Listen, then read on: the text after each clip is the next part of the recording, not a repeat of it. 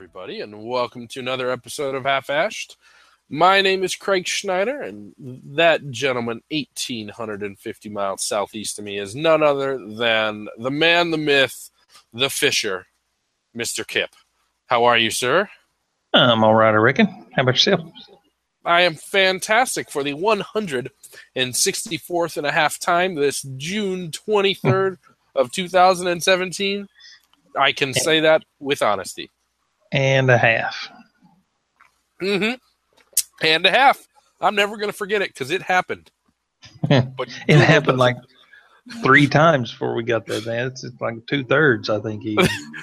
But Google doesn't believe that it did, but I don't care. Google's a liar.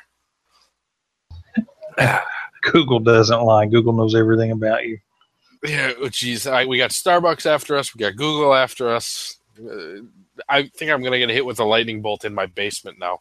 Those 2 companies have got enough power to do that, I'm sure. Yeah, it would not surprise me. I could come up with many conspiracy theories about the Google. All I need to do now is say how much I don't like my 3-year-old iPhone, and I'll get the big 3 after me, and I'll never even come out of my basement. I swear he went down to do his show, officer. I don't know what happened to him. But thankfully, or not thankfully, if you guys like listening to Kip more than me, we are here, we are recording, and we are happy to be doing so. It is the first time in a long time, my man. Yes, it is. I mean, we did a show in between, but we didn't really do a show. We had a hangout with the guys who showed up for the night in the chat room. Yeah, kind of a, if we were a Patreon subscriber, it would be kind of one of those shows for the loyal listeners who have contributed so much to Half-Ashed over the years. Kind of their private little hangout, but in fact, it was something shared with everyone. So I guess it wasn't like that, was it? It was exactly like that, except in no particular aspect. Except the opposite. Yeah, well. Oh, well. It is fantastic to be here this evening, and I am happy, very happy, not just happy, I am very happy to be smoking a cigar, recording a show, looking at a very dear friend, and getting ready to chat the night away. How about that? See. So what's new and exciting? How's the Dominican Republic in summer? Good. Actually, the nights have been remarkably comfortable this week, which is a nice break from the previous 3-4 weeks.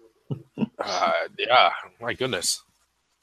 I can't imagine you guys get very many days that you can describe the weather as beautiful. In the summer, no. In the winter, yes. Well, I will take my Midwest summer, the 85 during the day and 70, but muggy at night. I will take that over the Dominican Republic any day, I think. But well, maybe not any day. Maybe not January. Yeah, exactly. Maybe not January. It's actually it's not any more hot here than it was in Florida or Tennessee for that matter. It's just hot for much more of the year. Have they ever had?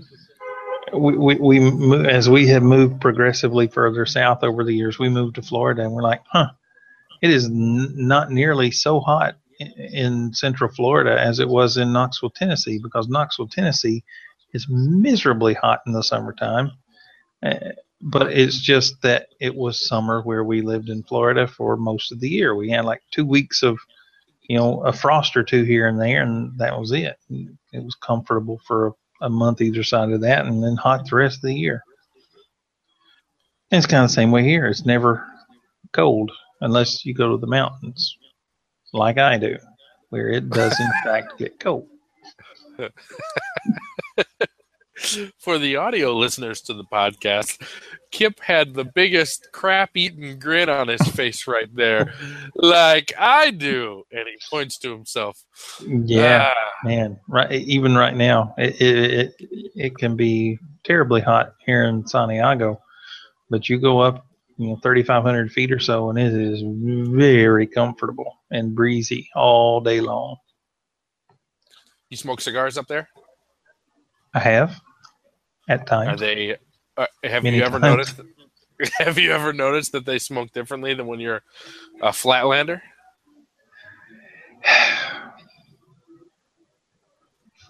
I don't want to answer that question because I've spent my entire adult life saying that cigars smoked so differently at altitude in Tennessee, and my claim was that it was the altitude. But when you ask me that question here, I can't think of any times in the mountains where I thought, this is just way different. After 20 years of preaching that, the thought has not even crossed my mind in the last 2 years of living here. Okay, well, glad I completely threw your life into a tizzy there. Sorry. You did. I'm not going to be able to sleep tonight. I don't know what to do with that. Well, so it'll be like any other day that ends in Y. That's true. Uh-oh. My headphone's falling apart. My headphone is not, and I'm going to use it to tell you that I somehow screwed up our cigar of the week this evening. Now, this cigar of the week has been a cigar that we've been trying to make our cigar of the week for at least 3 shows. Yeah, which is 8-10 years at our normal pace. I have a feeling that when we get around to publishing all these, I'm going to say, the next one that comes out is going to be like, on the 2nd day of February 2017, because we just haven't done a show in 2 months, and then we're 2 shows behind that getting them out, and before you know it, I'm going to be a year ahead. Yeah, you will have lapped yourself. Well, I will take the blame for this one. Somehow, I had not even given a thought to what cigar of the week we were smoking because I just assumed it was the one that we had preloaded, that we had planned on doing when I was in Colorado, that we had planned on doing before I was in Colorado. But, in fact, I had taken the wrong cigar with me to Colorado and not even noticed it until tonight when we got on the live stream and I looked at the cigar that Kip had, and it was different from the one that I had. So he is smoking tonight's cigar of the week, which just so happens to be the PSyKo 7 Maduro, which I will let him talk about in just a moment. And I am smoking my very first, I believe it's my first, though now I'm questioning that in my head. Hell, it doesn't matter. They don't know what's going on in my head. I am smoking my very first Rumacraft Neanderthal. And I have to say, I put it off for probably 2 years. I've had this for a very long time because I have been scared to death of lighting up what is supposed to be this incredibly strong, robust, full-bodied cigar. And it has turned out to be much more approachable than I thought. So, do you want to talk a touch about that PSyKo, and I can get into the Neanderthal here afterwards? Sure, I can do that. I am muy flexible. Well, as Craig alluded to, I am smoking the PSyKo 7 Maduro, which has been out for a couple of years now. It's from William Ventura, the makers of the original non-Maduro PSyKo. And for those of you catching the video feed, they come with this ginormous band wrapped around.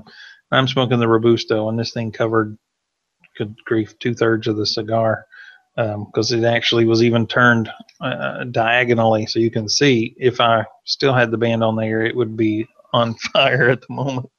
But it was a follow-up to the original PSyKo 7, as I mentioned.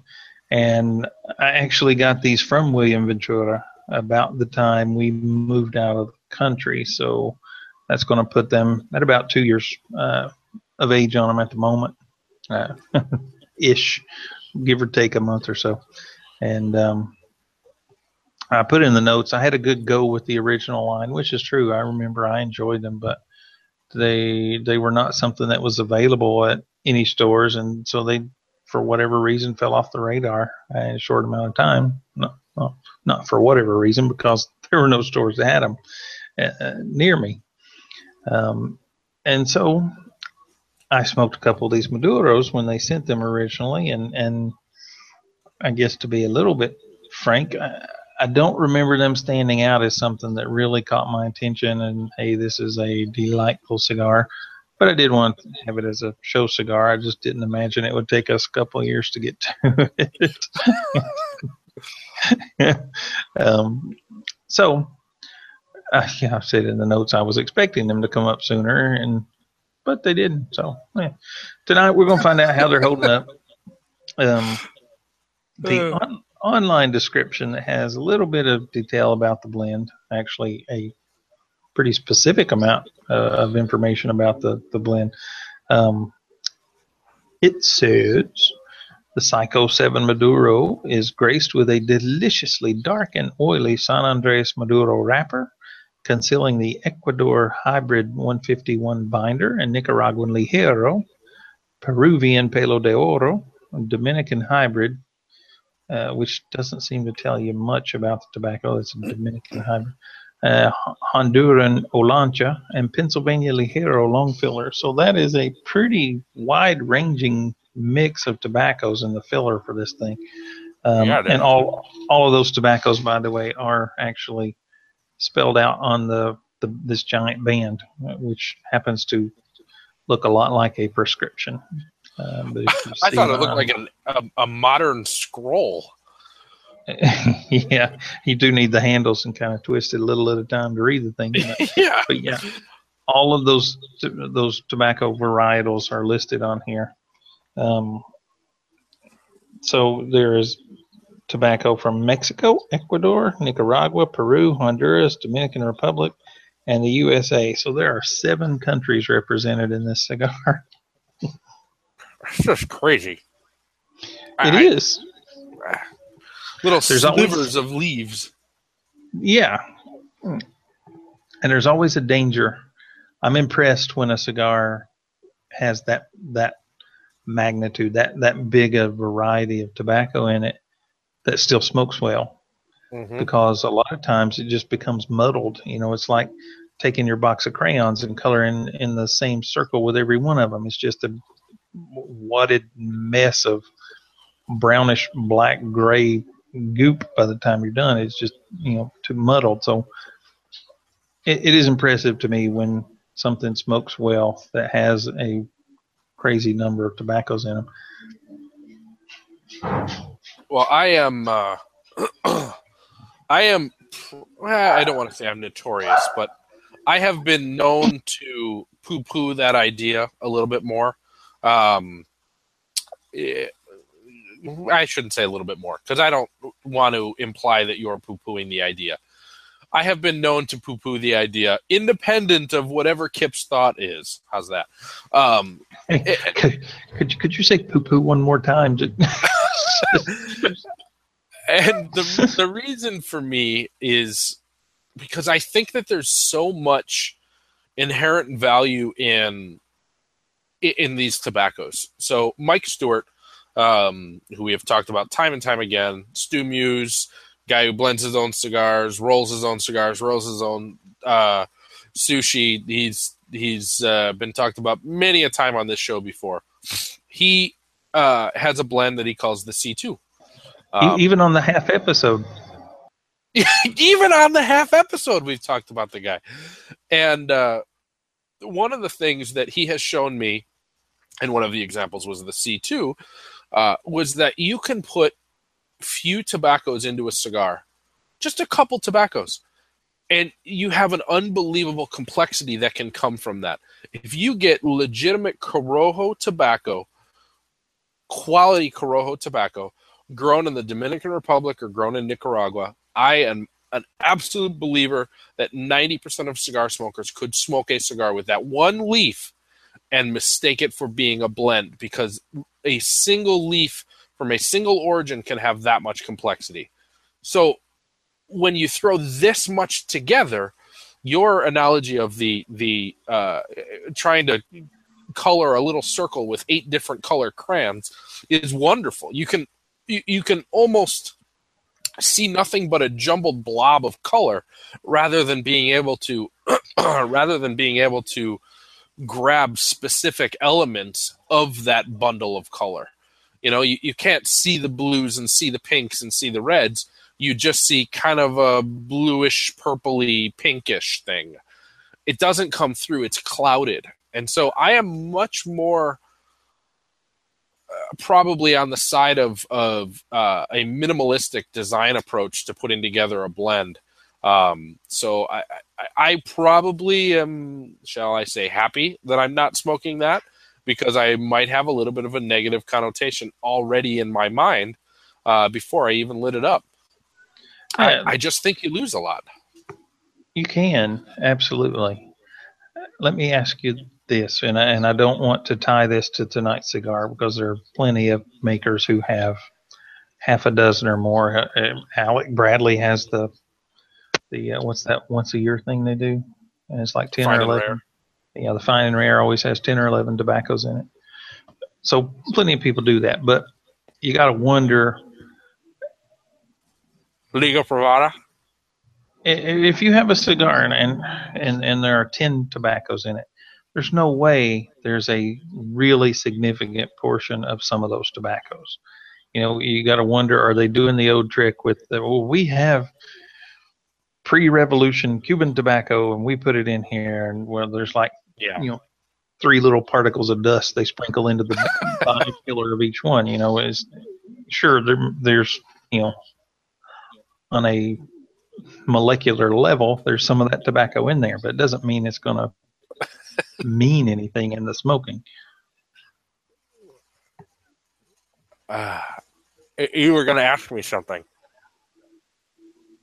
Well, do you think there's some piece of that equation that plays into the marketing to say, well, we got 18 tobaccos in this, and some of those are just, a little sliver of a piece of a side of a leaf, just to say we got one more tobacco in there. It really doesn't mean anything to the blend.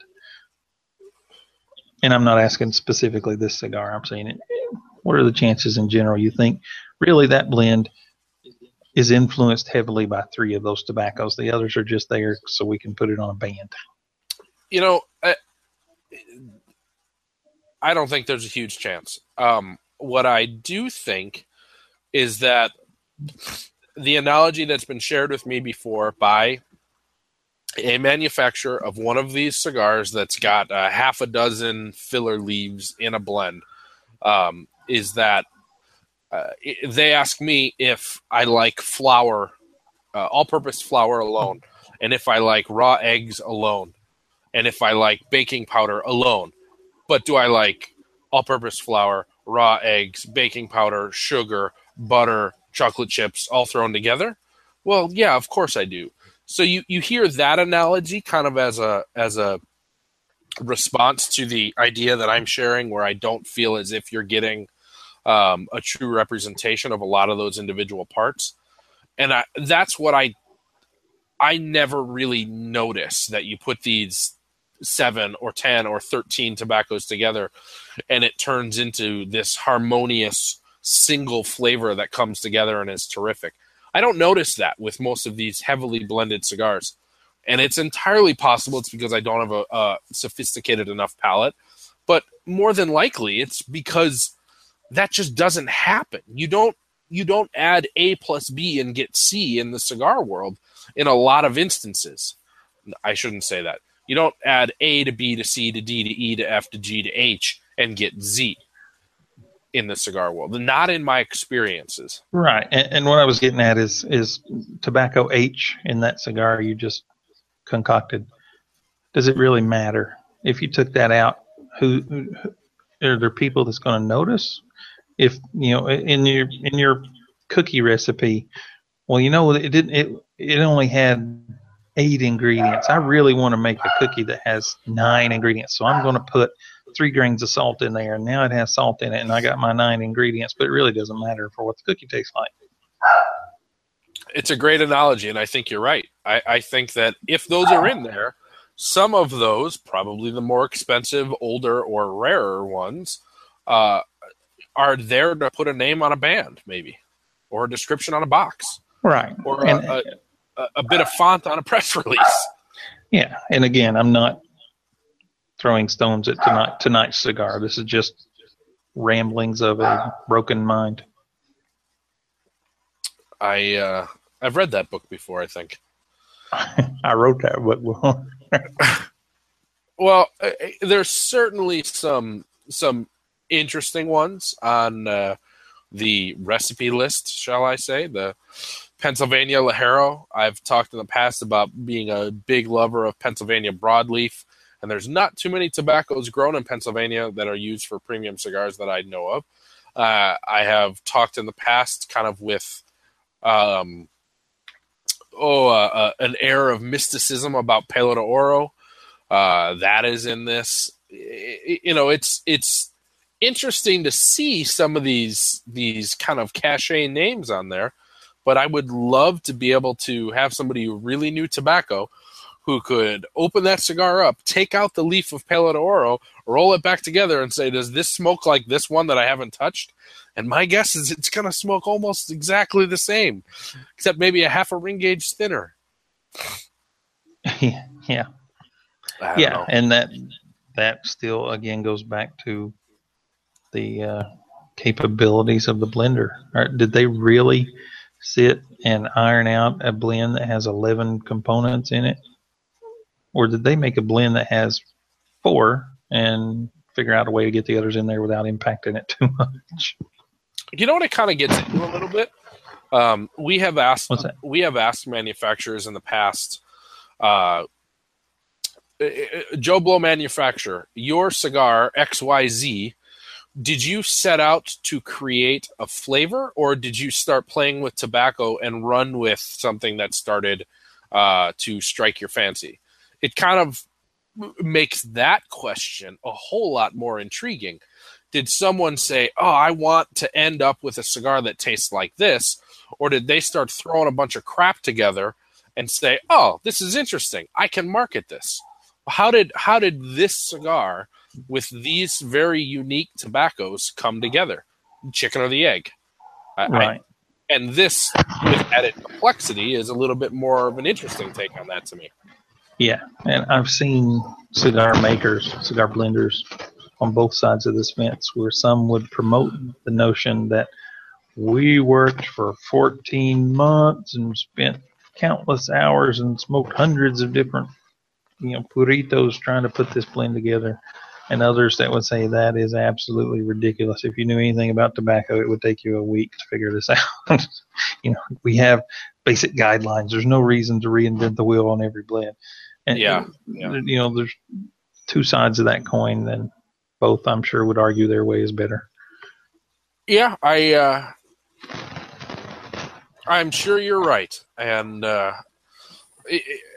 I really did not have an intention of sounding like an old curmudgeon tonight. I mean, that wasn't my goal with kind of expressing my skepticism or perhaps fatigue with this idea, but it just, without being too jaded, it just doesn't. Maybe the easiest way to put it is that it just doesn't seem necessary. I think there are so many people who just really are interested in smoking a spectacular cigar. And if that's 2 tobaccos or if it's 12, I don't know if it makes a huge difference. Am I a small minority? It's entirely possible. Cuban cigar manufacturers for many, many, many decades, dozens of decades in some cases, have had extremely successful cigars that have been marketed and packaged a very specific way. And then, lo and behold, 2003, the cabinet of cigars, the half wheel of 50 cigars in Cuba, stopped being unbanded. And after 2003, every single one of them had bans on them. Why did they start putting bans on them? Didn't change how the cigar tasted. It was the exact same cigar, but did they do it because people wanted that little bit fancier, little bit nicer looking thing over the cigar that just smoked great on its own? Maybe there's something to that. Maybe people really do want this flashy story. I don't know, but that's just not me. I want something that I know is going to be freaking fantastic. Before we recorded tonight, when we were just chatting, I had mentioned that I had spent some time with a manufacturer.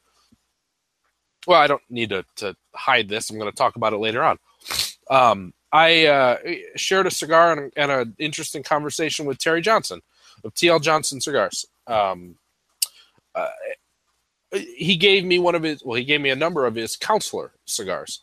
It was unbanded, no cellophane, came out of his incredibly densely packed cigar caddy.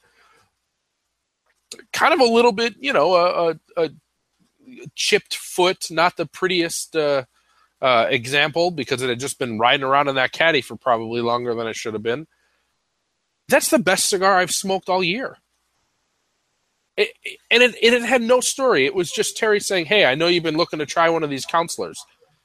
No band, no story, kind of ugly, but it was freaking amazing.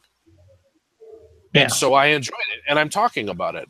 And I'm looking forward to smoking more of them. And I want to share that, and I want other people to have it, and I want people to realize that Terry's got an ability to put out a cigar that is not just great, but it's upper echelon quality and unique and construction. There's nothing negative that I can say about that cigar, period. There's nothing negative.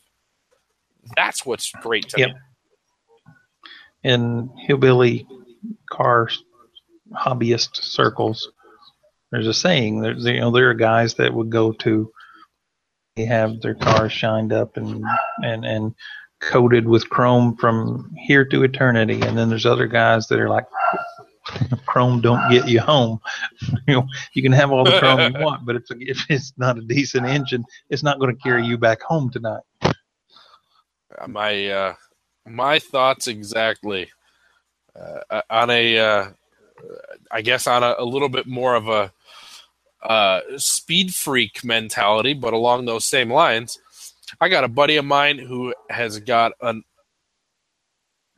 69 Camaro. A 69 Camaro that runs high 7 quarter miles, street legal. Wow. Street legal, seatbelts. He can put his kids in that car. Could put his kids in that car.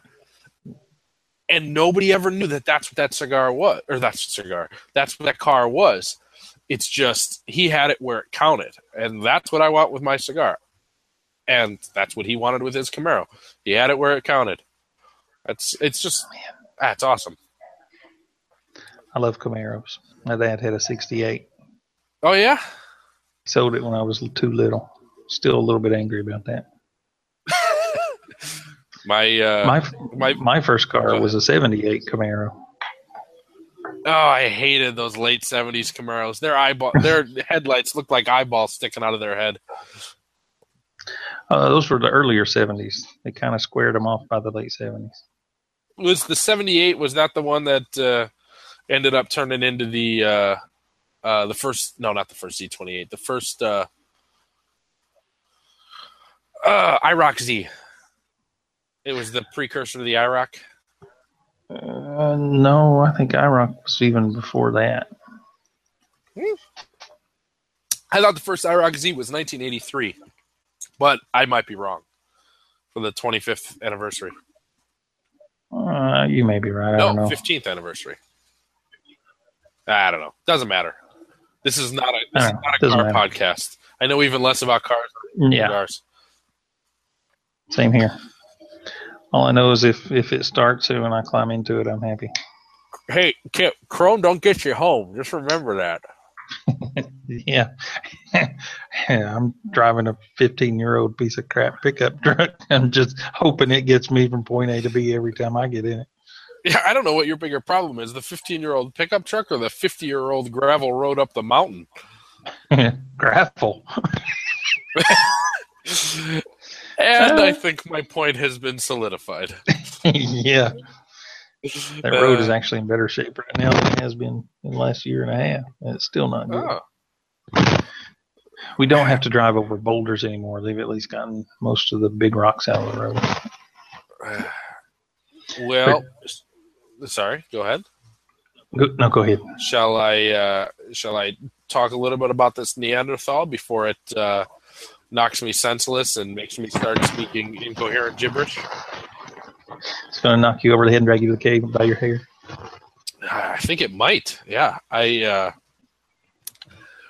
So this is my first Neanderthal, and you're not in my head to hear me question that again. Excuse me. This is a cigar that is notoriously strong. But my initial impression on it was that it might have been a cigar that was perhaps overblown, that it wasn't too terribly strong, that people had just talked about it being strong, and so many people had heard that it was strong that they just thought that it was. Well, I'm halfway through it, and the room is spinning. So perhaps it is that strong. It's a beautiful size, 5x56, but it is not a Robusto. It is a slight figurado, a very flat head on it, no shoulder to the cigar whatsoever, nearly a 90-degree angle from the head down to the straight sides. And then probably about 3/4 of an inch from the foot, it tapers in just slightly. So probably to a 48 or a 50 at the head, or excuse me, at the foot, and at its widest, it's a 56. So it's a very minimized figurado, beautiful Colorado wrapper on it with some nice oil. A really good example of what hard flavors can be in a cigar. I would dump a box of these out at the table at Casa Fernandez and say, if you want to make a strong cigar that has flavor first, emulate this, because this is a cigar that doesn't burn your throat, but it's strong and you know it's there and it has those same hard flavors. And I believe I either heard Kip fall over or I heard him squeal when I said that. Yeah, why you gotta be Casa Fernandez? Man, because Casa Fernandez rolls up asphalt and tells you to light it on fire and swallow death. No counting for taste. No, I am very well documented as to not being an Aganorsa Casa Fernandez fanboy. It is too strong for me. I am sure there are very many people out there who can tolerate it and are more masculine than I am. But that being said, this is a very strong cigar, and it has incredible qualities that I don't understand why you wouldn't follow this blueprint rather than the aforementioned. I consider myself to be a world-class nicotine wimp.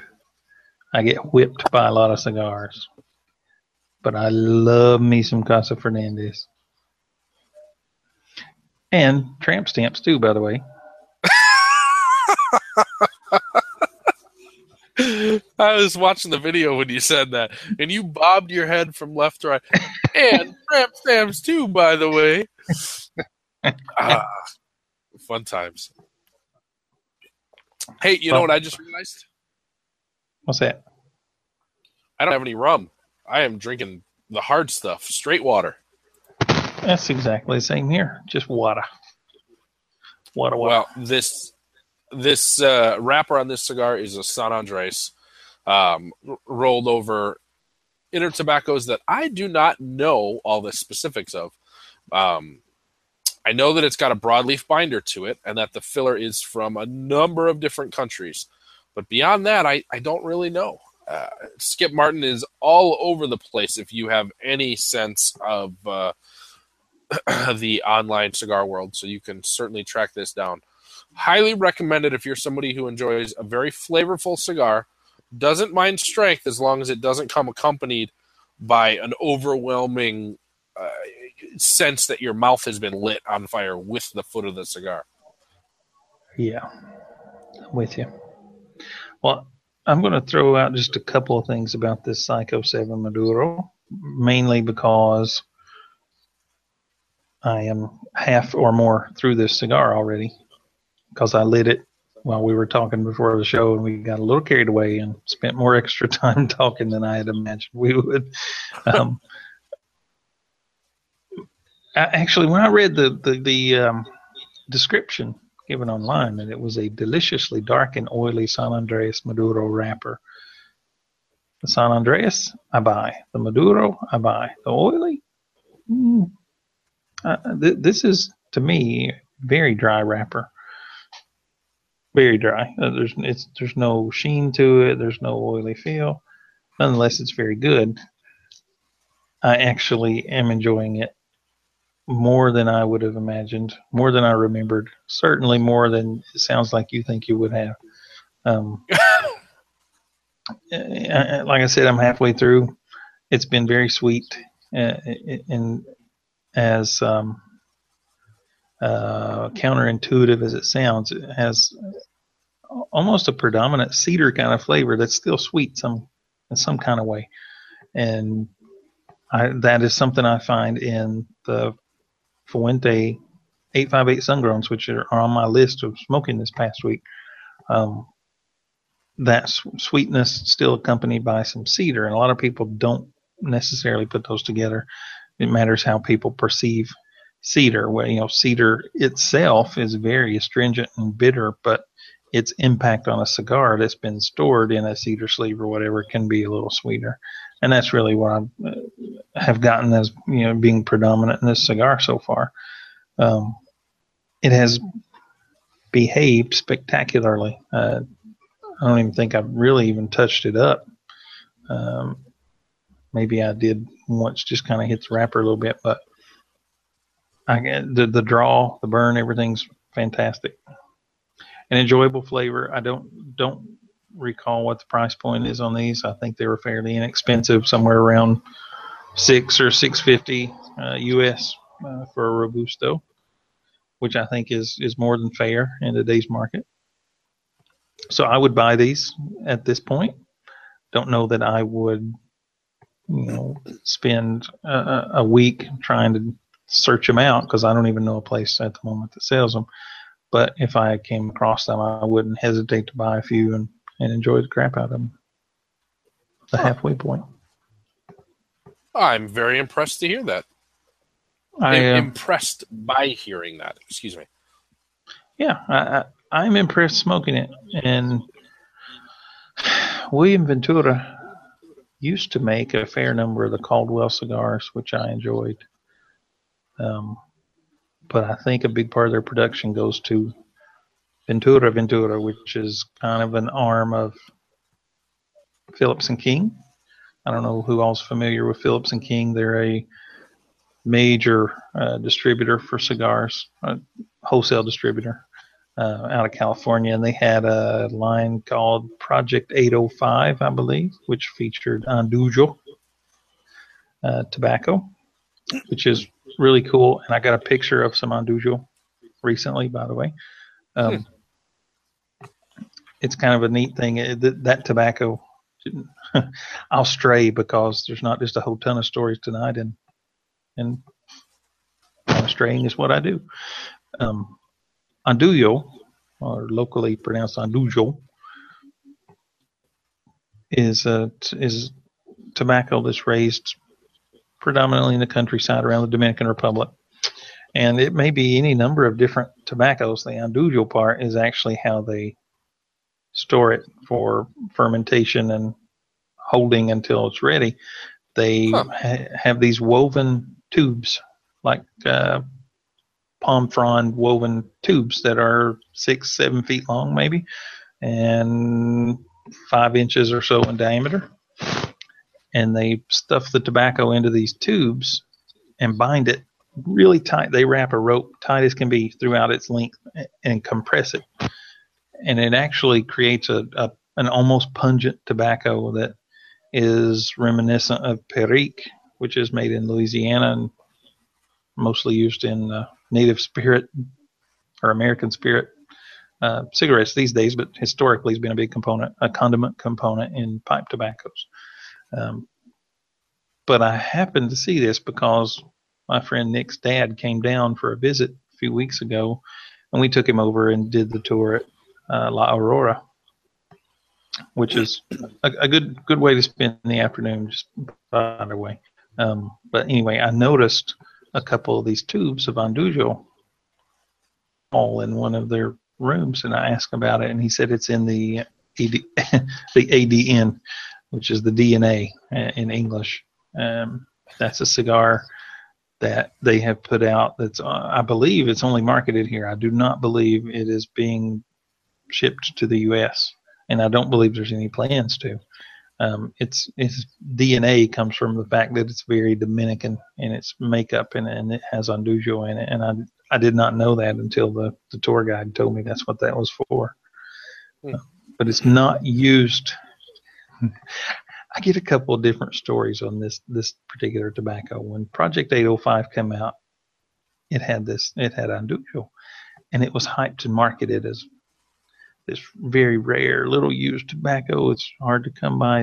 It was a strong marketing point for that cigar. And then I was talking to people here locally, and they're like, "Yeah, that's the really cheap tobacco you buy in the compo. You just they have that tube, and you tell them I want a couple of ounces, and they just like cut it off, and you stuff it in a pipe and smoke it." Huh? Okay. And then since then, I've had a guy tell me, "Oh, it's very expensive. It's very expensive tobacco." So I don't know. I see, a couple of places that have had it, and it was not that expensive. And you do indeed. You tell the guy about how much you want, and he kind of rolls it back out of the tube and cuts it off, and you buy it. So I happen to like it. Some people have not. It does lend a good dose of sweetness to a blend, and it is almost by itself, outside of a blend, just by itself, it has a very pungent, horse stall kind of aroma to it, and it lends a good bit of sweetness to the blend, and I happen to like it. But it is a polarizing tobacco. Is it something that you can use so sparingly that it's just a slight accent to an otherwise, like this Neanderthal? I would not say this Neanderthal was an overly sweet cigar at all. At all. I would not describe it as being sweet. But it's hard flavors that are balanced enough to where they're not overpoweringly strong or overpoweringly hard. If you were to put a little bit of that tobacco in there and just kind of an accent is a great way of describing it. Accent it with a little sweetness. Is it something that could maybe give an otherwise very savory cigar just a bit more balance on the sweet side, a little bit more of a softer flavor, or is it overpowering to where it's going to taste like putting licorice in your ice cream? Is it just going to be like, that doesn't make any sense? No. It is in pipe tobaccos what I would call a condiment tobacco. It's a few percentage points of the blend it lends something positive to the blend.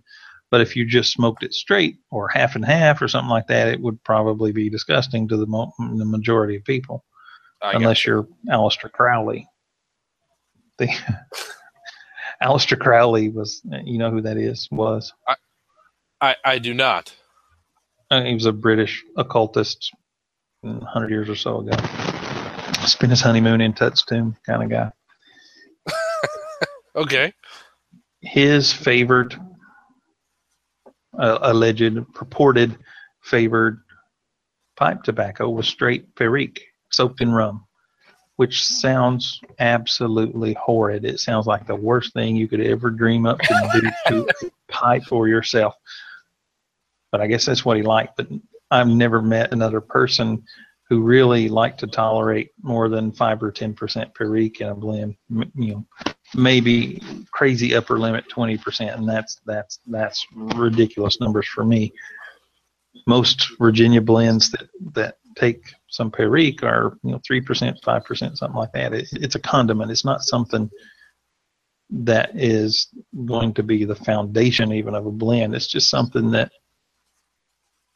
works hopefully in harmony with what else you got in there. Huh. It's It sounds like the sort of thing that, when put in the right blend, could be absolutely spectacular. Yeah, and I stopped short of that. I talked so good about the cigar. It's gone out, but it's not the cigar's fault. It's because I was yakking my trap. But I don't know that I've had a cigar with Andullo, and I have not had very many because it's not commonly used in cigars. But I don't know that I've had one that I would say, oh, this is absolutely spectacular. You have got to smoke this. Huh. Okay, but that's if I can interesting. Get around to someplace before we head to the States in a couple of weeks, I will pick up a couple of the DNAs and send them your way. Maybe we'll smoke them on the show and see what they're all about. I would appreciate that. That would be kind of fun to have. Just a total different, funky experience. I would like that. Yeah, I have not smoked it yet, so I can't say anything about it. I don't know anything about that cigar firsthand just yet. Well, I I can't expect you to be an expert without, knowing, but let's give it a whirl. Normally I can just make it up, but I'll forego that for tonight. Oh, I know you can, you lying son of a... Well, shall we perhaps carry on our evening fun and jump into a little bit of news and whatever else might come of it? Claro que sí. Well, I think it's just about time. Yeah, well, we only have a few little items on the list of stories tonight, which kind of works out nicely since we have pontificated for most of an hour already. Yeah. But first and foremost, probably in many folks' mind, is our current president. President Trump has announced changes to the former President Obama's changes toward travel and trade with Cuba, which probably caught the notice of a fair number of cigar-smoking travelers, or rum-drinking travelers as well, and various other Cuban products. But to be honest, I don't think there's a great deal of specifics just yet on what those changes may be. No changes have been issued. Final, this is done, this is what we're doing. Basically, it was an announcement to say there will be an announcement of what the changes are. The changes are coming. So presumably some of the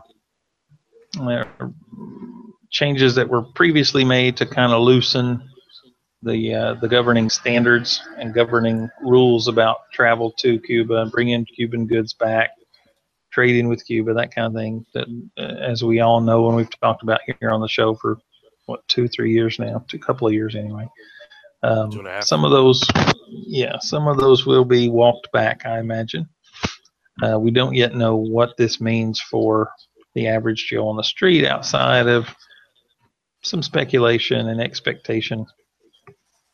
At the moment, nothing has changed. Everything's the same as it was when the current president took office.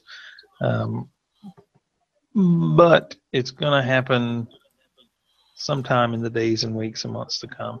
And what it is yet to be seen.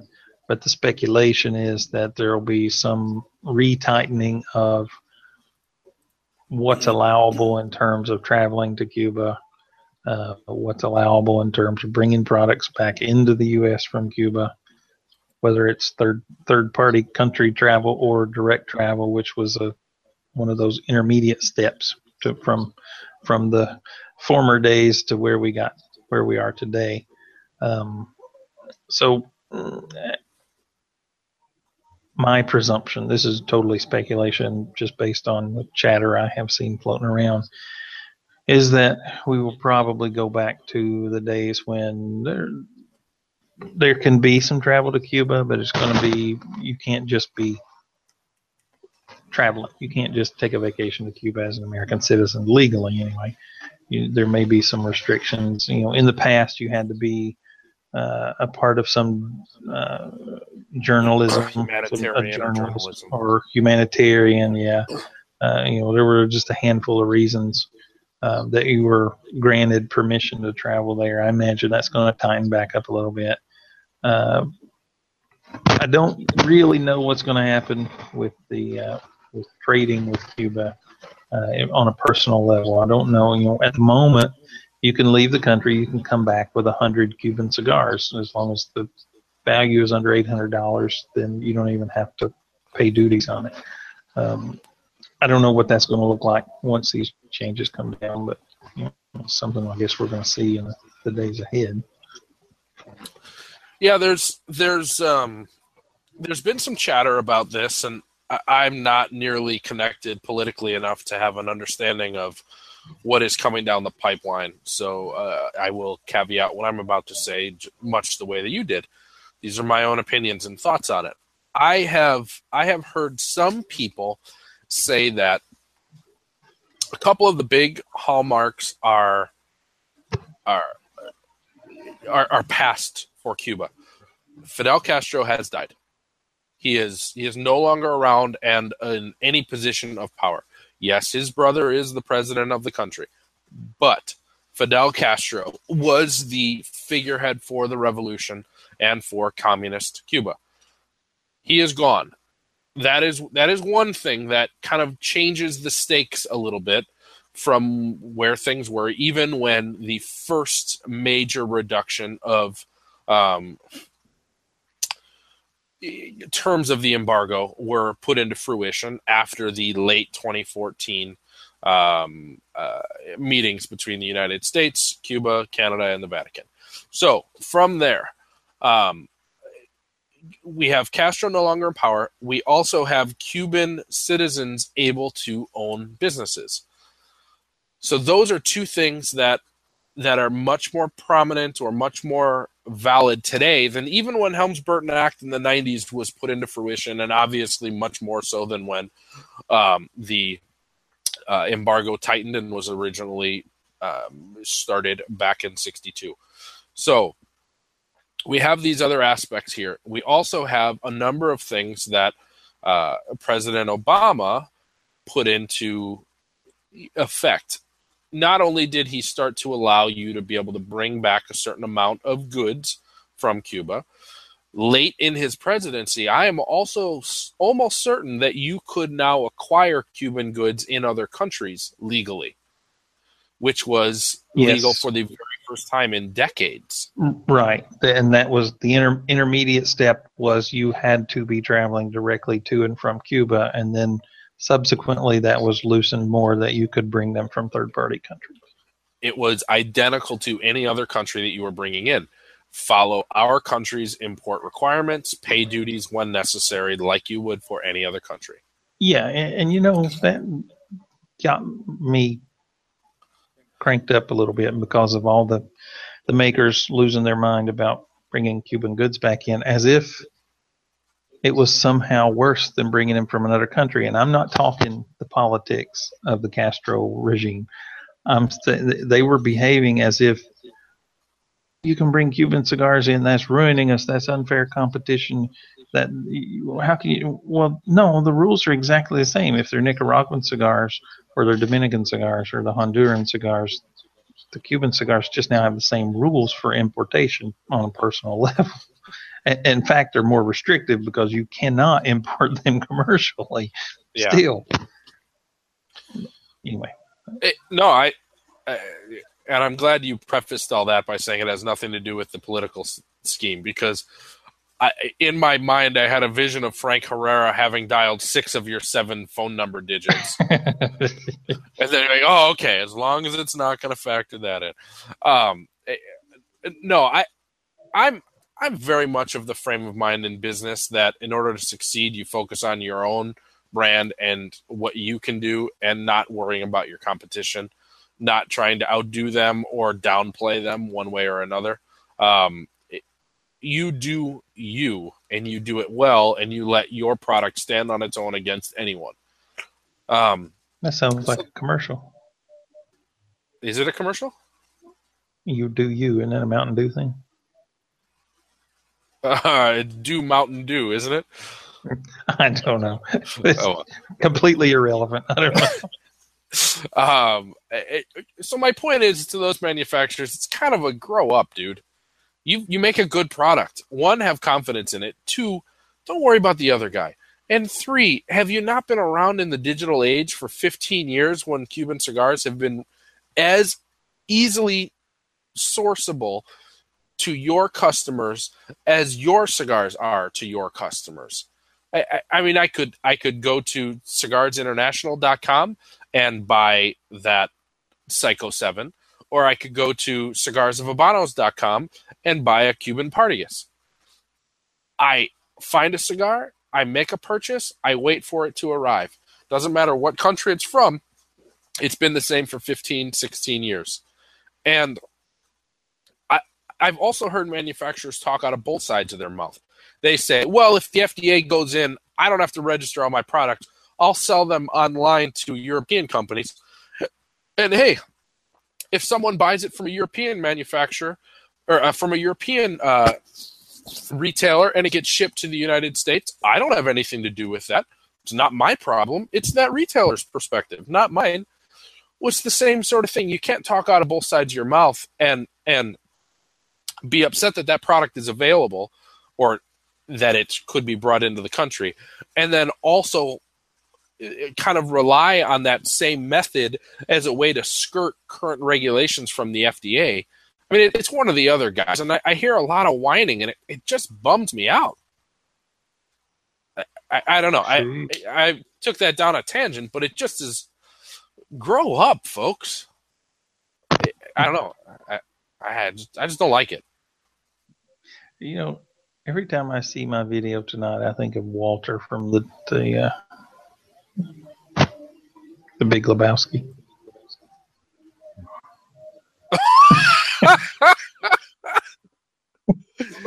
I love that. Oh, that's clever. That made me laugh. I get distracted easy. I'm sorry. Laugh. It's funny. Yeah, so there's a whole lot of speculation going around, but we do know that something will come down the pipes. Quite frankly, also continuing in my own thoughts, my own opinion, I think this administration has a lot bigger fish to fry than trying to roll back regulations on an incredibly small, incredibly unimportant country's commerce to the United States of America. I don't know if it's something that's going to be a large priority or be used as a talking point and or an example. It just doesn't seem prudent with as much as going on as is. But I could be wrong. Which means it's probably number one priority at the moment. Well, you're playing with fire by making a comment like that, I think. But that is Kip at halfassed.com. Hey, I make fun of both sides of the aisle. Oh, I know you do. I know you do. But logic for internet trolls is not something that applies very well. Yep. We have had a few of them, Kip, and you know as well as I do that you can absolutely hear from them for a comment like that. Yeah. Kip at halfassed.com. You know, I have power to edit the audio. I can just put your name right in there. It'll be Craig at halfassed.com. Or just turn forwarding on my email and you can take them all. I can forward it to your half-assed email, your Gmail. I copy everybody. Yeah. You're going to report your own website for spamming you. Ernesto Perez Carrillo Cigars is teaming up with General Cigar again. I don't mean to jump in. Sorry. Do we have anything else to kind of finish up on that one? Where do we stand? I think we have sufficiently beaten that dead horse. I think we may have even resurrected a dead horse, since technically there is not a news story there, and we just covered 15 minutes. We announced that an announcement was made that there will be an announcement of changes to policies. That is absolutely what we did, actually. And on that note, you're going to talk about EPC, and I'm getting rum. I'll be right back. Okay. Well, everybody, as Greg has mentioned just moments ago, Ernesto Carrillo, EP Carrillo, is teaming up with General Cigar again, actually. And for those who may not remember, Ernesto's family owned the La Gloria Cubana mark for many, many years, for decades, if I remember right. And he sold the company to, he sold La Gloria Cubana to General late 90s, early 2000-ish, and was largely out of the picture once he had worked through a few years with General. He parted ways and founded his own mark, EP Carrillo. And then along about, I think that was in 2008, 2009, somewhere around there, he parted with them. And then back in 2014-ish, he partnered up with General again after being gone for quite some time. Specifically, I think with Michael Giannini, right? I believe that was correct. Re+United, which we actually smoked on the show back on episode 69. And they collaborated on that. That was kind of a short-lived thing. I can't recall if it was a limited edition or if it just was something they made and its time came and went. But it's not something I see on the shelf, so I imagine those are gone forever. And that's been 3 years ago or so. But this time, unlike the Re+United was made by General, but the blend was a collaboration between Michael Giannini and Ernesto Carrillo. This time around, Ernesto will be having the cigars made at his factory here in Santiago, La Alianza, the Alliance factory, where he makes the EP Carrillo marks that most all of us are likely familiar with. But it will be a regular production, so it's not going to planned to be limited in scope or time anyway. It will be ongoing regular production. Vitolas, 5x54 Robusto, a 6x54 Torpedo, and a 7.5x54 Presidente. It's going to feature an Ecuadorian Sumatran wrapper over Nicaraguan binder and fillers. So, what do you think about this? Is this going to be something like the EP Carrillo or the La Gloria Cubana of the olden days, pre-General days? You think it's going to be that kind of blend, or you think it's going to be more like EPC stuff now, or more like something General does now? What do you think this is going to look like? I don't know, because my first thought on this is that EPC is in a really dangerous neighborhood. Do you prop up the brand name that you created and popularized, but now own no part of, and do you elevate that again for someone else, or do you do something completely different, but for some reason you're doing it with someone else rather than doing something completely different for yourself? So I don't. It's kind of like walking on thin ice here. I don't know how he's going to benefit from this. What is he trying to do? The Re+United was playing around with a buddy of his. So now what is it? I don't know, except, it seems, I don't know. I certainly wouldn't call it a trend, but it's not unheard of these days to see similar partnerships. AJ Fernandez done it a couple of times now with Monte Cristo. He's got another Monte Cristo coming out. It's not unheard of, but yeah, I don't know. I don't know what the benefit is. I certainly don't know what their arrangement is, in a business sense. But I got nothing. Yeah, I can't pinpoint this either, but I don't know. It's interesting to see. Primarily, it's interesting to see because I think that it could be a chance for him to do exactly as you say, and maybe he's the only one that knows that original La Gloria blend, and so he's going to give it one more shot. it could also be that he's just wanting to do that one last thing that he never finished with La Gloria, and that's what this is going to be. And he wants it to be under that name. There's a lot of different things here. It could be pretty cool, but it also could be just another cigar. So I'm how do I say this?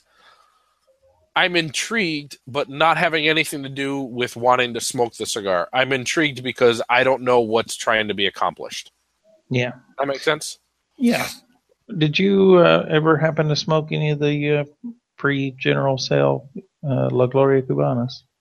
Yeah, but I was so very much the guy who said, I like my cigars to be natural, and I don't love Maduro, and I don't love overly strong cigars. So much more so then than I am now, even, that I was not even close to being a fanboy of that. So I don't think that I'm really I don't think that I'm really an honest judge of this. If I was to smoke this now and say, yeah, that reminds me a lot of what those were, because I don't have a memory of it. I just know of it. Yeah, that's kind of where I am, except I did smoke a fair number of them. But my cigar smoking at that time was 100% uninformed. I knew nothing about cigars. Not that I know much more today. But back in the mid and late 90s, I worked at Phillips Magnavox. And the facility I was at was sold to a local group of investors because Phillips Magnavox wanted to get out of television cabinetry. But anyway, we bought lumber from a guy out of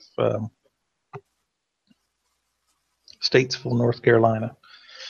And his name was Mike Dodick. And this guy knew that I smoked cigars. And every time he would come over, he would bring me a handful of cigars.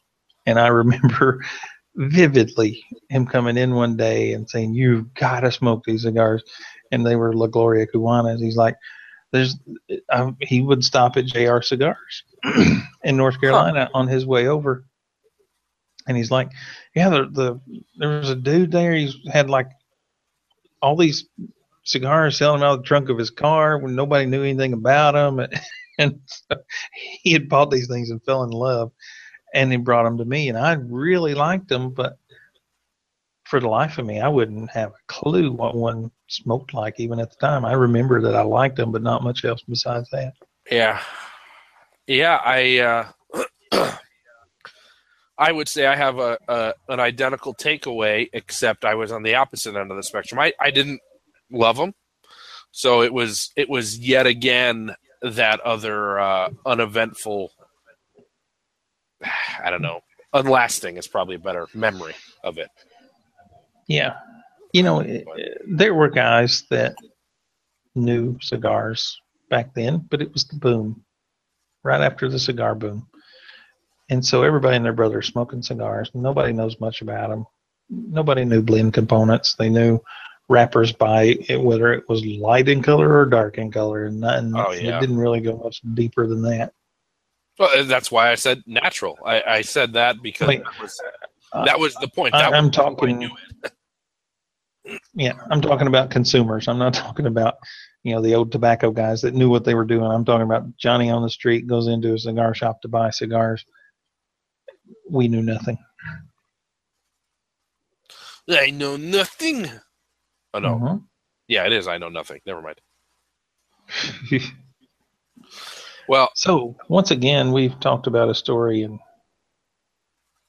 don't have a whole lot of insight. Well, okay. Thanks for selling us so well off there, buddy.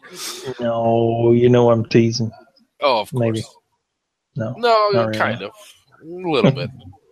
Maybe. No, I'm interested in this. I'm very intrigued by this, but like so many other things, it's not going to cause me to run out and buy a whole bunch because I want to smoke them. But you know what? No, there is something there that influences me. I do enjoy quite a number of EP Carrillo products. I just do. Not that New Wave Connecticut. I didn't care for that at all, despite what the rest of the world thought. But anyway, the majority of EP Carrillo's products on the market today, I enjoy. I will smoke. You are going to be such a good crotchety bastard someday. Someday. In the middle of a story. Not those. I didn't like those. Nope. But okay. They don't know what's in your head. It's cool, Kip. Don't worry about it. Too many details. Now, having said all that about EP Carrillo, I don't necessarily, with a growing number of exceptions, but I don't necessarily feel that way about General. I will try these cigars just because EP Carrillo is involved, because Ernesto is involved, because I know I like a lot of his products. It will be a bigger draw to me. If they had said, we're putting out a new La Gloria Cubana, it's going to be wonderful, it's magical, is this or that, chances are I may never have tried it. But the fact that I know he's got a hand in it, a real hand of manufacturing and probably blending, I will try him just for that. And maybe I'll love it. Maybe I won't. I don't know. But that is an advantage from this guy. That's an advantage that goes to General, because I will buy a General product just because I want to try it because of that. So can I revise my thought about what Ernie's getting out of this or what he's doing it for? Okay. General approached him and said, this is one of those cigars that's going to be around. It's grandfathered in. This being La Gloria Cubana. Here's $500,000. We need you to make people give a crap about LGC again, because we're going to shrink our product offerings. La Gloria is going to be one that's going to be around, and we want you to be associated with this so people remember La Gloria, and so that way it's kind of boosted again in the future because we're heavily investing. And he said, okay, where do I sign the check? And you think there was any mention of, and by the way, the cutoff date is February of 2007, and EP Carrillo didn't form as a company until 2009? You think maybe that has something to do with it? I don't know. I'm just asking what you think. That absolutely answers every question. Maybe not correctly, but it's an answer. That's very true. Of course we're speculating. We're not even cigar bloggers, Kip. We're a level below cigar bloggers in our TDA's or IPCPR's perspective. We're the guys who are too lazy to write the blog. We just talk. Okay, we're even less important. So yes, of course that is just an answer that means nothing, but it also is an answer that provides a logical conclusion to every one of the questions that we've posed. Do we have to put on tinfoil hats or anything? No, if it takes too long. No, it just makes a lot of sense. La Gloria General benefits because La Gloria has been around forever and ever, amen. And it's one of those names. And it's not owned by... how is this? Where am I going with this? La Gloria Cubana, I don't believe, was a pre-revolution Cuban cigar brand. So it started after the Cuban Revolution. Therefore, La Gloria Cubana could survive, theoretically, and most likely, it could survive a court case to try to determine who actually owns that marca.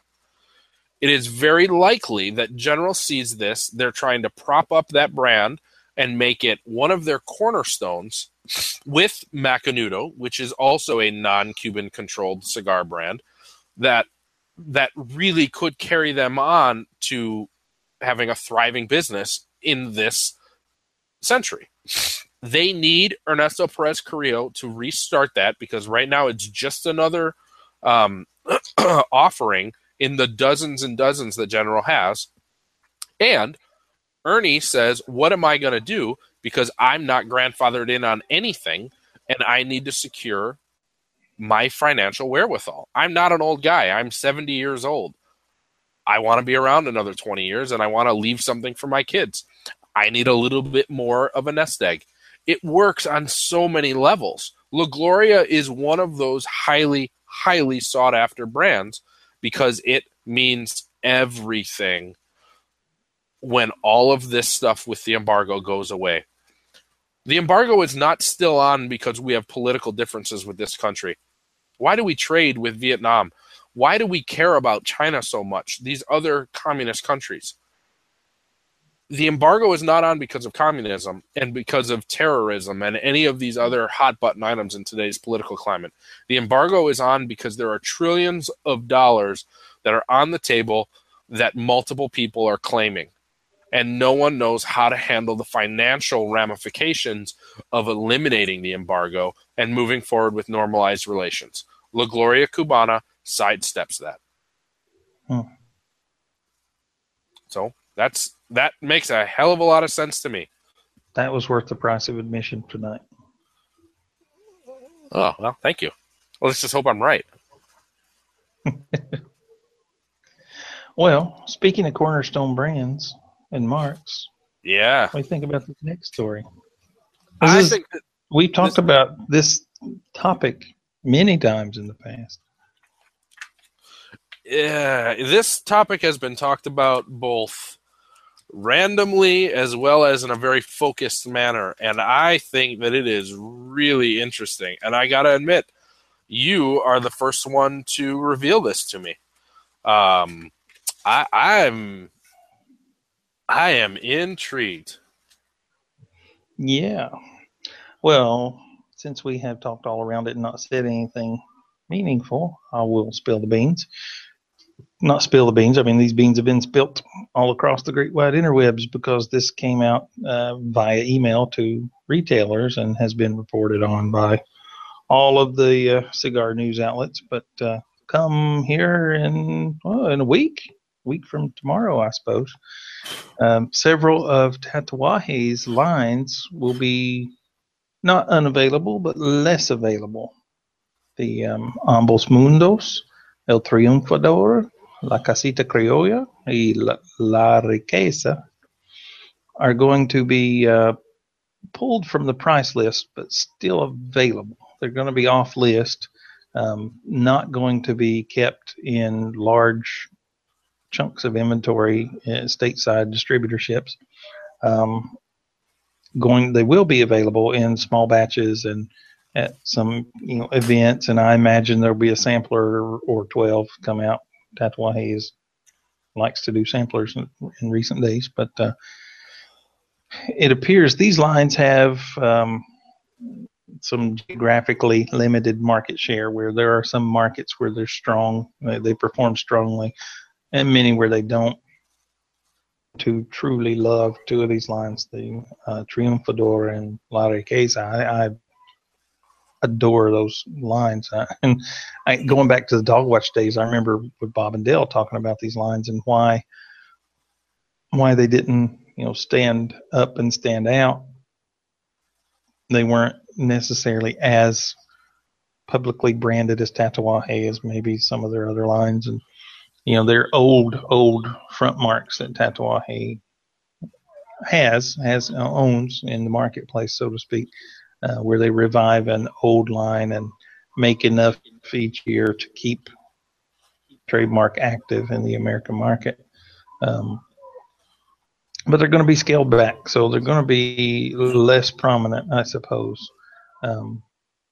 As said publicly, that these marcas, these front marks, are important to them, and they're not going away.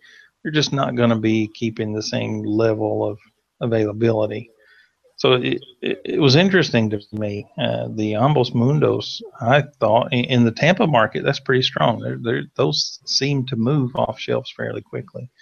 The others, maybe less so.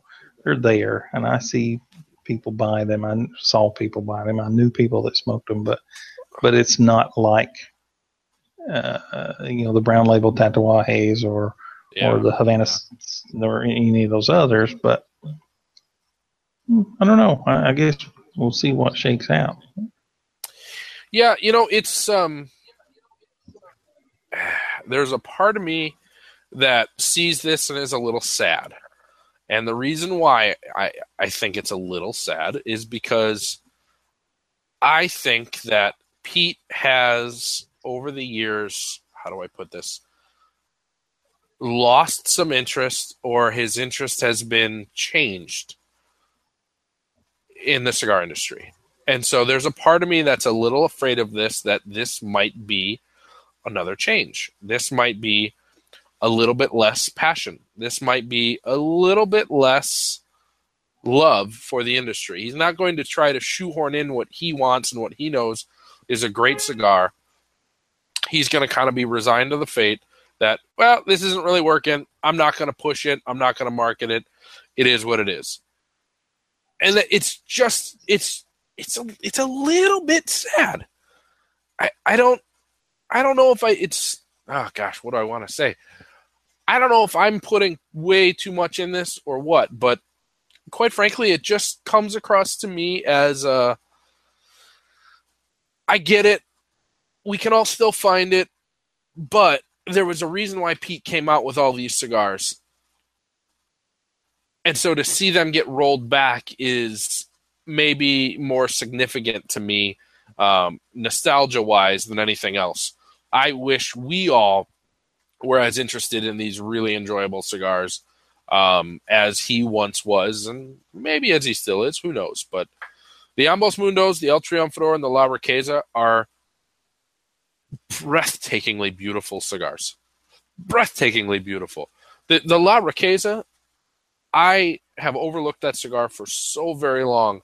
And earlier in the year, I had just a beautiful version of it that reminded me of why it really does mean the riches. Not just the name, but the blend. You smoke it, and it is so rich. Casita Criolla, we have a very avid listener of ours who loves that cigar. And I have not had spectacular experience with it, but I'm not the biggest broadleaf fanboy. That is a fully broadleaf cigar that I'm surprised didn't really live up to the hype with a lot of people. I don't know why either. Pete really made a name for himself using broadleaf. And so this all broadleaf version I expected to always be one of his best sellers, and it just never was. So it's a little bit sad to me. Maybe it shouldn't be, but I don't know. It's just an odd, slightly unfortunate situation. Yeah. Yeah, I'm kind of there with you. If you remember a few years ago, I don't know, it had to be 4 or 5 years ago now. I think this took place right before Dogwatch went off the air. They switched the packaging up, went to 10-count boxes for La Riqueza and El Triunfador. I thought at the time to kind of put some pep into that brand where people may be a little more willing to take a chance on a 10-count box than a 20 or 25. So I don't know. I don't know what the numbers look like for how these move around the country. Well, you say in here, it appears and doesn't seem to be a secret that some of these lines have been pretty geographically limited. I have heard that for years, absolutely, to the point where specific stores I have heard are huge outlets for certain versions of these cigars. So that to me says that with the right marketing or the right sales pitch and the right representation behind them, they can succeed.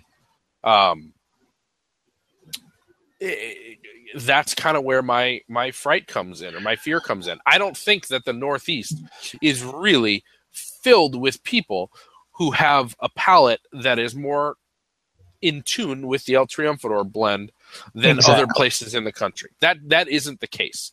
Somehow someone sold that well. Right. On a macro level, I don't think people's palates are that fine-tuned from one location to the next, that they would have that strong a preference without external inputs from sales reps or brokers or whoever. I think that that influence has a great deal of impact on what moves where. You know, that's kind of the foundation of sales. Totally right. Totally right. Hence the reason why it's slightly sad for me. It almost feels as if it's a concession. But yeah, hopefully I'm wrong. Yeah, we'll see. Yes, we will. Vamos a ver. All right. Let's move on. Yeah, because it's already after 11:30. Yeah, my time. It is late. You have nothing in here that you've smoked. It's been like a couple of years since we made a show. Surely you smoked something. I certainly have. First and foremost, I have talked about the counselor. TL Johnson Cigars counselor, and I think the counselor might be not a TL Johnson brand. I think it might be a Counselor Cigars, just under the TL Johnson umbrella. Is that correct? Wait, say that again. I do not believe that the Counselor is a TL Johnson branded cigar, and the Counselor is the name of the cigar. I think that it is a separate brand. Like it is. Yeah, I think you're right. It is owned by TL Johnson, but I don't believe it says TL Johnson on the band.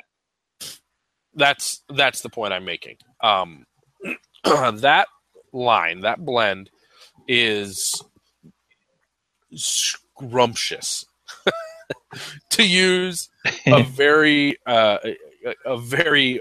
low key, really, really, just how can I speak directly to the listener to let you know that this isn't a cigar review, this isn't a shill, this is me being a guy. I smoke cigars, and that cigar is freaking spectacular. I just want to make that clear on the simplest level that I was blown away.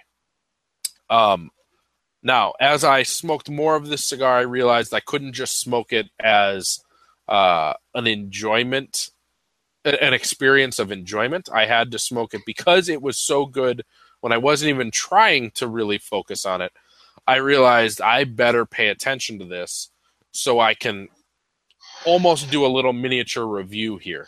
And quite frankly, that cigar has a finish to it. And when I say finish, I don't mean after you've exhaled the cigar, the flavor left in your mouth.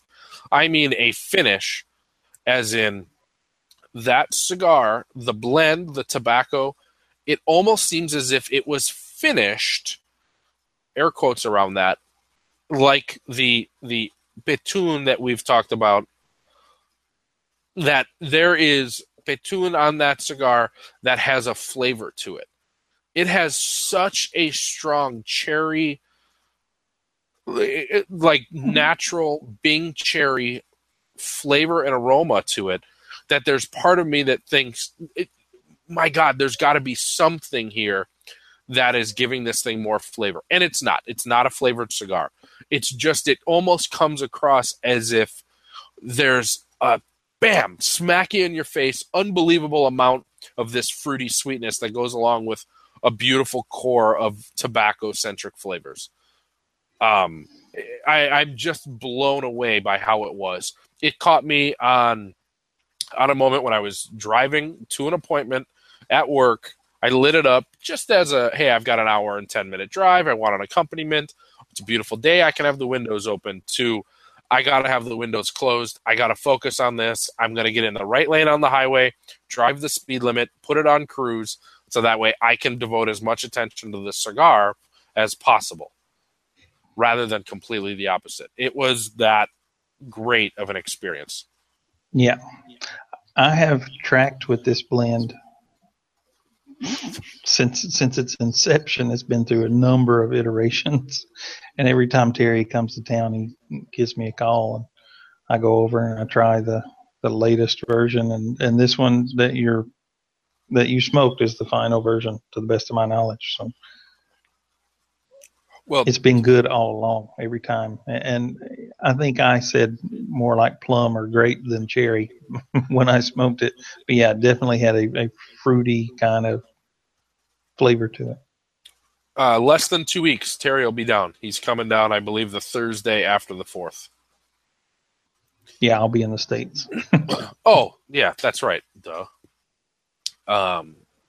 Well, too bad. Yeah. No, I loved this cigar. I'm half tempted to reach out to him before he goes back down to the Dominican and ask him if I can get get more of these. They were that enjoyable. Yeah. And I don't do that. I don't ask for pre-release cigars ever. I don't think I've ever done it. But I might now. Excellent. Well, so I had that, and I did have a couple others too. So you can get into some of yours, and then I'll circle back. Okay. Well, I got a couple on here, 3, I guess. But last year I went to IPCPR because I had some leftover hotel points and yada yada, and it just worked out. And Joe Voss, who is an Oliva rep out west, gave me a handful of cigars, and one of them was a 2009 Oliva Serie V Maduro, because he knows from day one when I was really disappointed with a bad run of those cigars. My beloved, much adored Serie V Maduros. I got into some that I had troubles with. And he, every year since then, has given me some. And he gave me a 2009 Serie V Maduro. And it has sat staring at me, begging to be smoked for the year since. And in a grand gesture of don't die and leave your best cigars behind, I lit that thing up this week, being the only remaining Serie V Maduro that I had. And man, it was everything I ever loved about that cigar. It was toasty and flavors that without any of the sharpness that some people don't appreciate. I know Zedman, who was in the chat room earlier, I think he's popped out now, but I know he sometimes doesn't care for them. They're a little much for him. Had none of that sharpness that he would not have enjoyed. The thing has just come to fruition beautifully over the past 8 years, and it made me appreciate the line that much more. Wow. I know we smoked through all of those on the show early on, and I don't remember my thoughts on the 2009, but I can almost guarantee that they were not as strong, whatever direction they went, as what that opinion is. That's well, I don't think you liked any of the years as much as I liked all of the years. I think you're correct, actually. Well, that's. I'll hit one more before we jump back to you. And this is not a secret, not a surprise, and I'm not even going to say much about it other than it had been far too long. But my friend Jeff, back in Florida, sent some 858 Sungrowns back for me. And holy crap, it had been so long since I'd had one, and I lit one up this week, and it was delightful. It was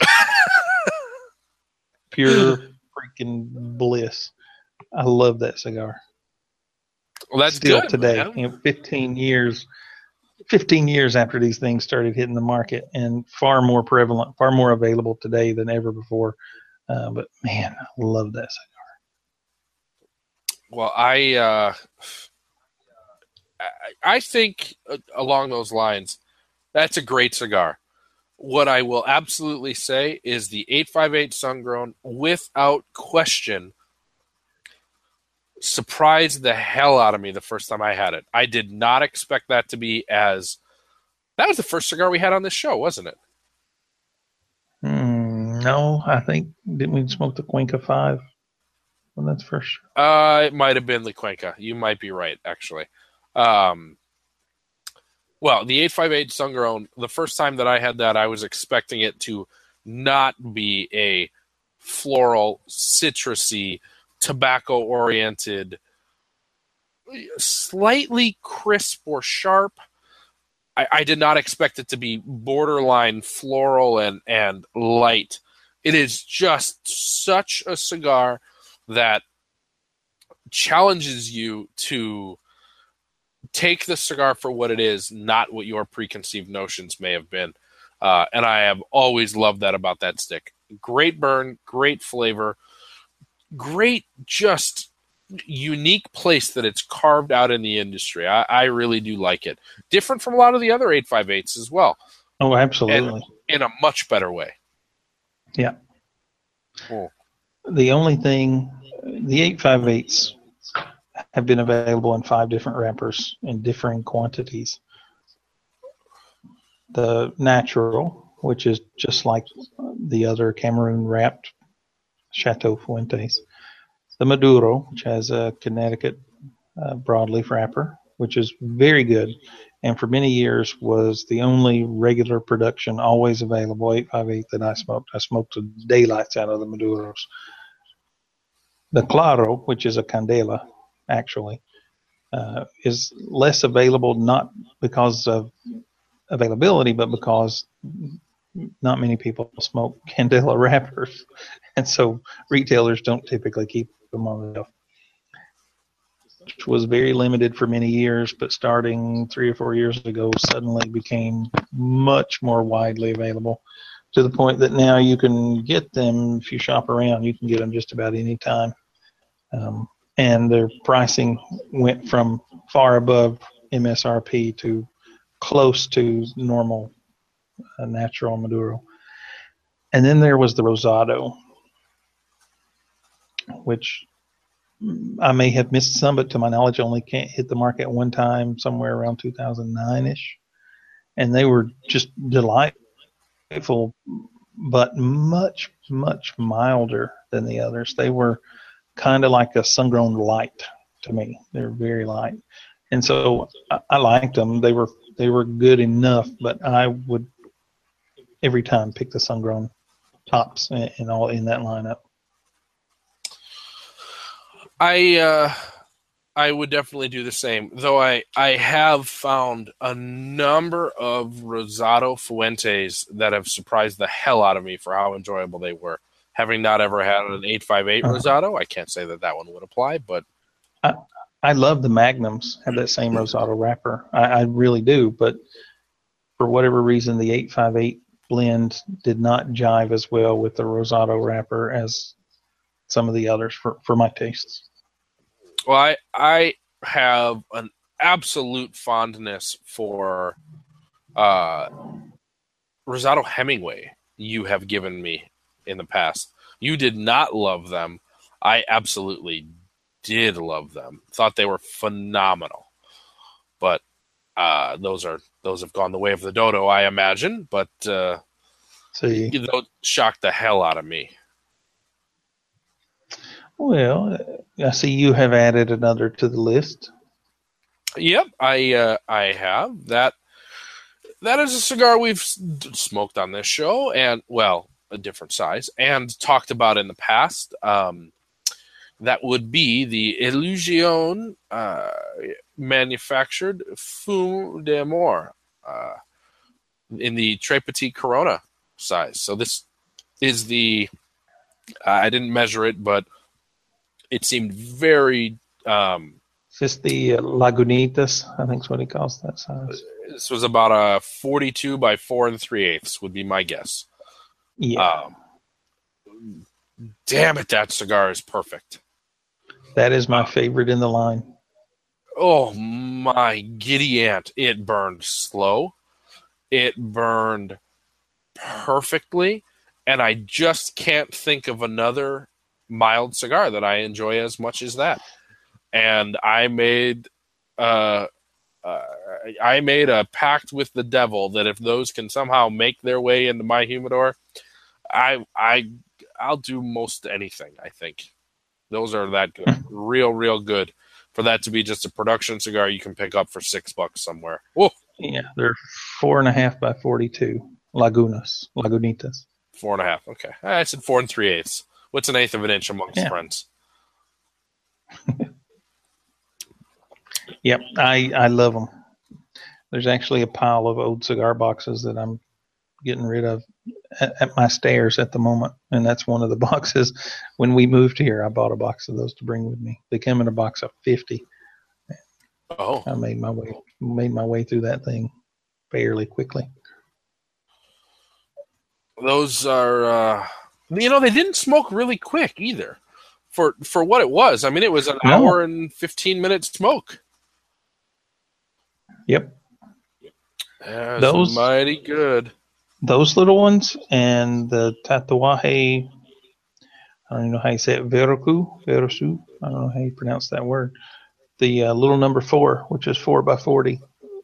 And when at the same time I bought those Lagunitas, I bought a box of those tatuajes to move here. Love them. Love both of them.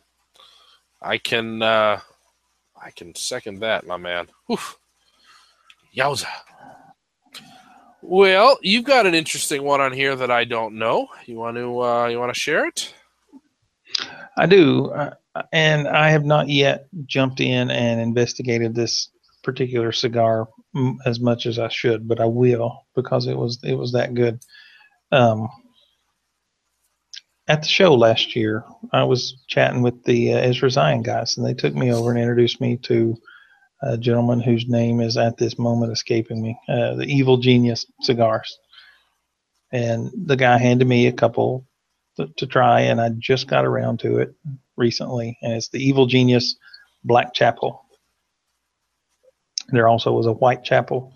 I strongly preferred the Black Chapel for no particular reason other than it just lined up with what I like in a cigar.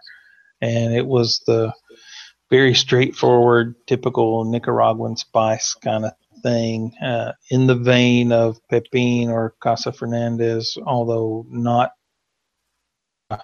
coarse maybe on the throat that may bother you. Bother you, Craig, you. I shook my head. Or got it.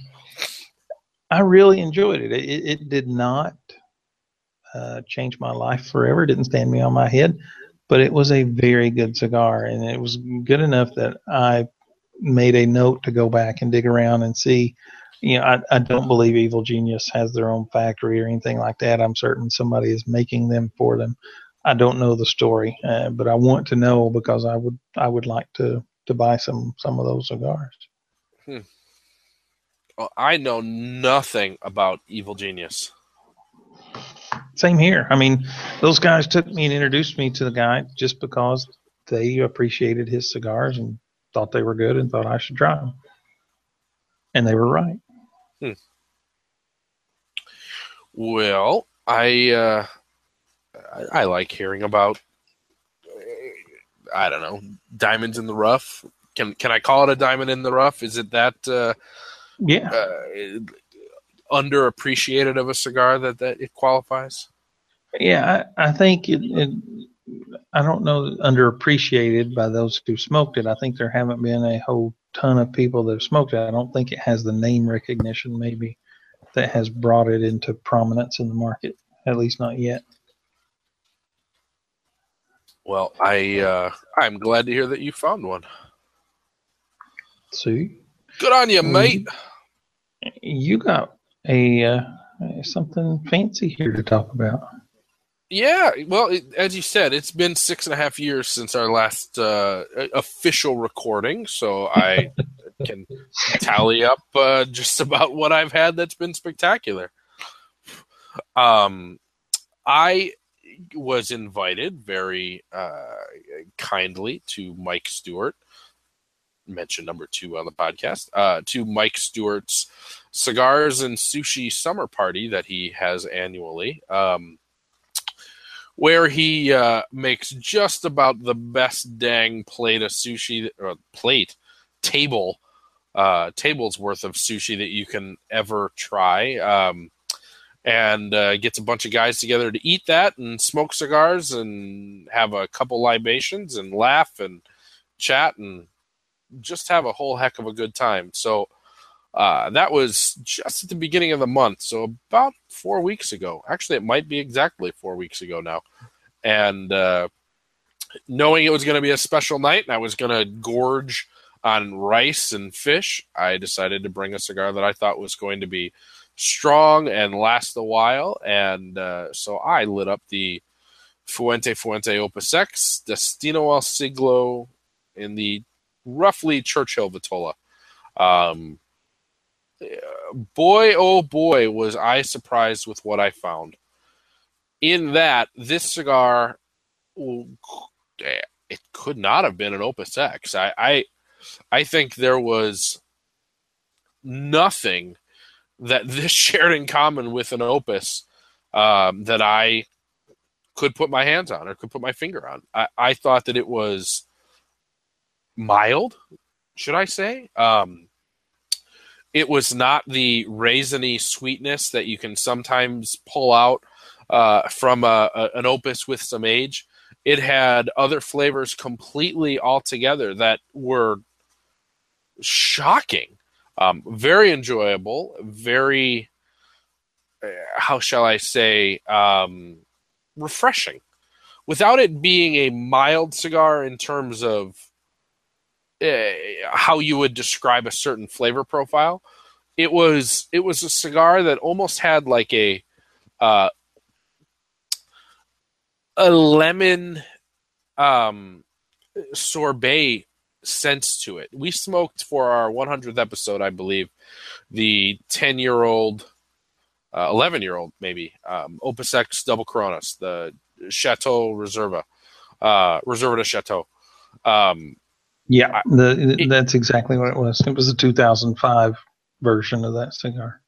It was more akin to that than any other Opus I had, where there was just this slight, almost effervescence and citrusy, lemony, more than citrus than the typical manner, palate cleansing. But it wasn't a cigar that tasted like lemon, shall I say. It was just so clean and so rich and really an enjoyable stick that was just totally different than I had ever had from Fuente. I loved it and am very, very pleased that the entire smoking experience I had was not overly strong at all nicotine-wise, but man, oh man, was it an enjoyable one flavor-wise. Great cigar. Cool.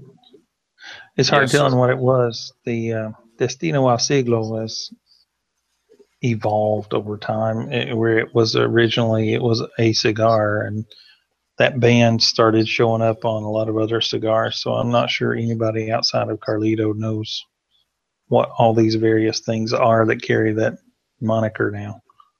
Well, this absolutely had the traditional Opus X band on it.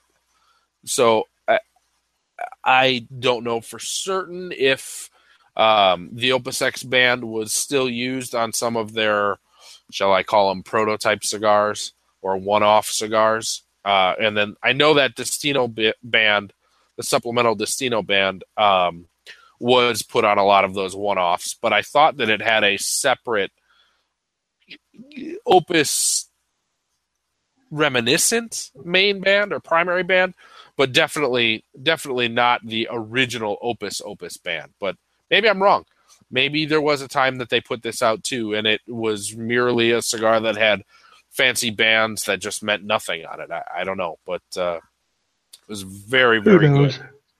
Yeah, Carlito, as you said. Like a game of Three Carboni trying to decipher what Fuente cigar you're smoking these days. Well, either way, it was mighty enjoyable and a great accompaniment to a fun evening. Cool. I like it.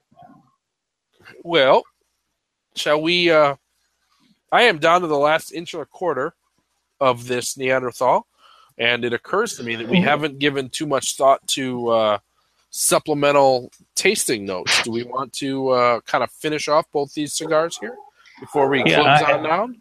I had actually put mine down because I was in danger of burning a ring out of my mustache. And that speaks to, I actually have enjoyed this cigar quite a bit, the PSyKo 7 Maduro. But also, what it says more about it is this little cigar, which I just kind of started toasting again. I'll puff a few more times. In recent weeks, I have not smoked very many cigars in their entirety in one sitting. I'll come back later or whatever. I think I mentioned this the last time we were doing the hangout with the other guys, that my constitution's been off or something. Cigars have just been wearing me out, that I normally could smoke 3 back to back, and now they're, I get halfway through one and I got to put it down. This has been a very mild cigar, but still flavorful, and it's not the cigar for the guy who says, I like my cigars to transition to this and to that and to change 11 times throughout its 4-inch length. It's a very narrow band of flavors throughout. It stayed consistent throughout. It was very much the same. And I don't say that to be negative, because I happen to really enjoy that sweetness, that cedary sweetness I talked about earlier. That remained the dominant flavor palette, flavor range throughout. And I like it. I also like that it had a good amount of flavor without an overpowering amount of strength, which is something I see a lot in the market in recent years, where people seem to blend a strong cigar and then figure out how to make the flavor tolerable. I don't care for that at all. I will smoke a stronger cigar if the flavor calls for it, but I'm not the guy that looks for the strongest thing he can find. I can appreciate the flavor much more than the strength. And again, the construction's been flawless. I mean, you can see I got 5/8 of an inch maybe left of this cigar. It's been good. It's been better than I expected, I have to admit. And it's good enough that I'm not going to kill myself trying to find a retailer that's got them so I can buy all of his stock up. But should I come across them, I absolutely would buy, five of them, maybe even a few more. It's something I would reach for purposefully, but not something I would kill myself to get. Well, I would say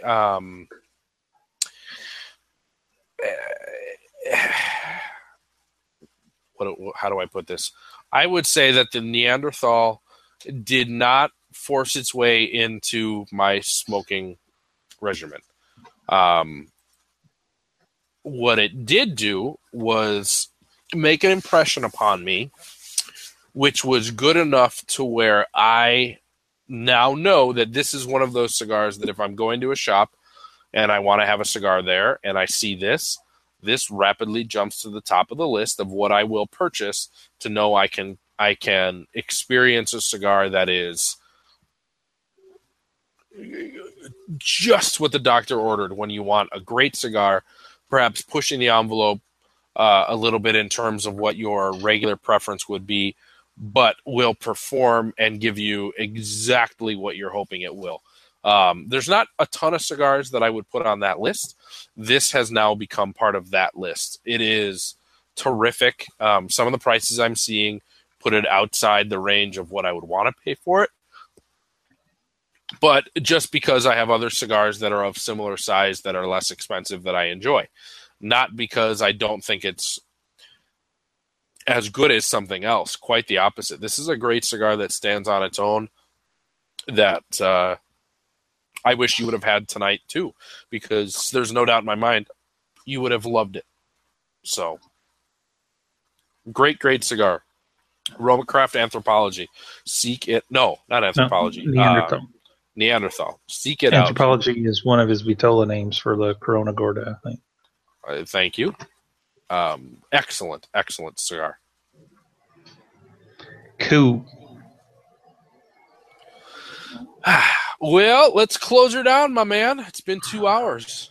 Okay, I have now a neighbor coming home and running their gate. He's making all the racket you hear in the background. Actually, we don't hear very much whatsoever. Oh, I hear it. Just for Well, as we wrap this up, thanks as always for tuning in, whether you are here with us tonight or listening somewhere down the road in the great wide open interwebs. If you come back next time and join us for episode 165, we'll be smoking the Ojo de Monterrey Añejado. I think I smoked some kind of Añejado. I don't remember what it was. This is the only one I sent.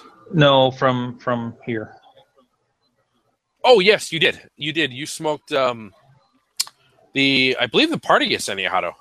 Okay. I don't recall. But anyway, so that's what we'll be smoking next time. But if you'd like to get a hold of us in the meantime, you can catch us by email to craig@halfashed.com or kip@halfashed.com.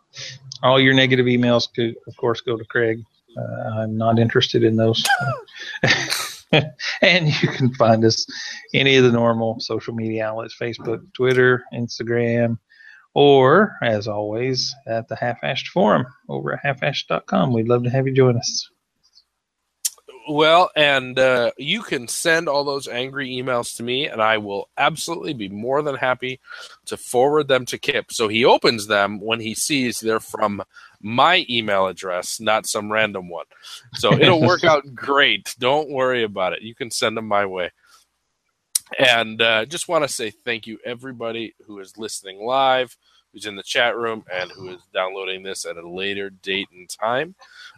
If it's in 30 years and it's 2047 and you're one of my kids listening to what his old man was like before he got older and crotchetier, hi, how you doing, boys? But to anybody else, thank you for listening. So, as always, in the words of all of our favorite podcast hosts, Bob and Dale, I'll say good night, everybody, and thanks for listening.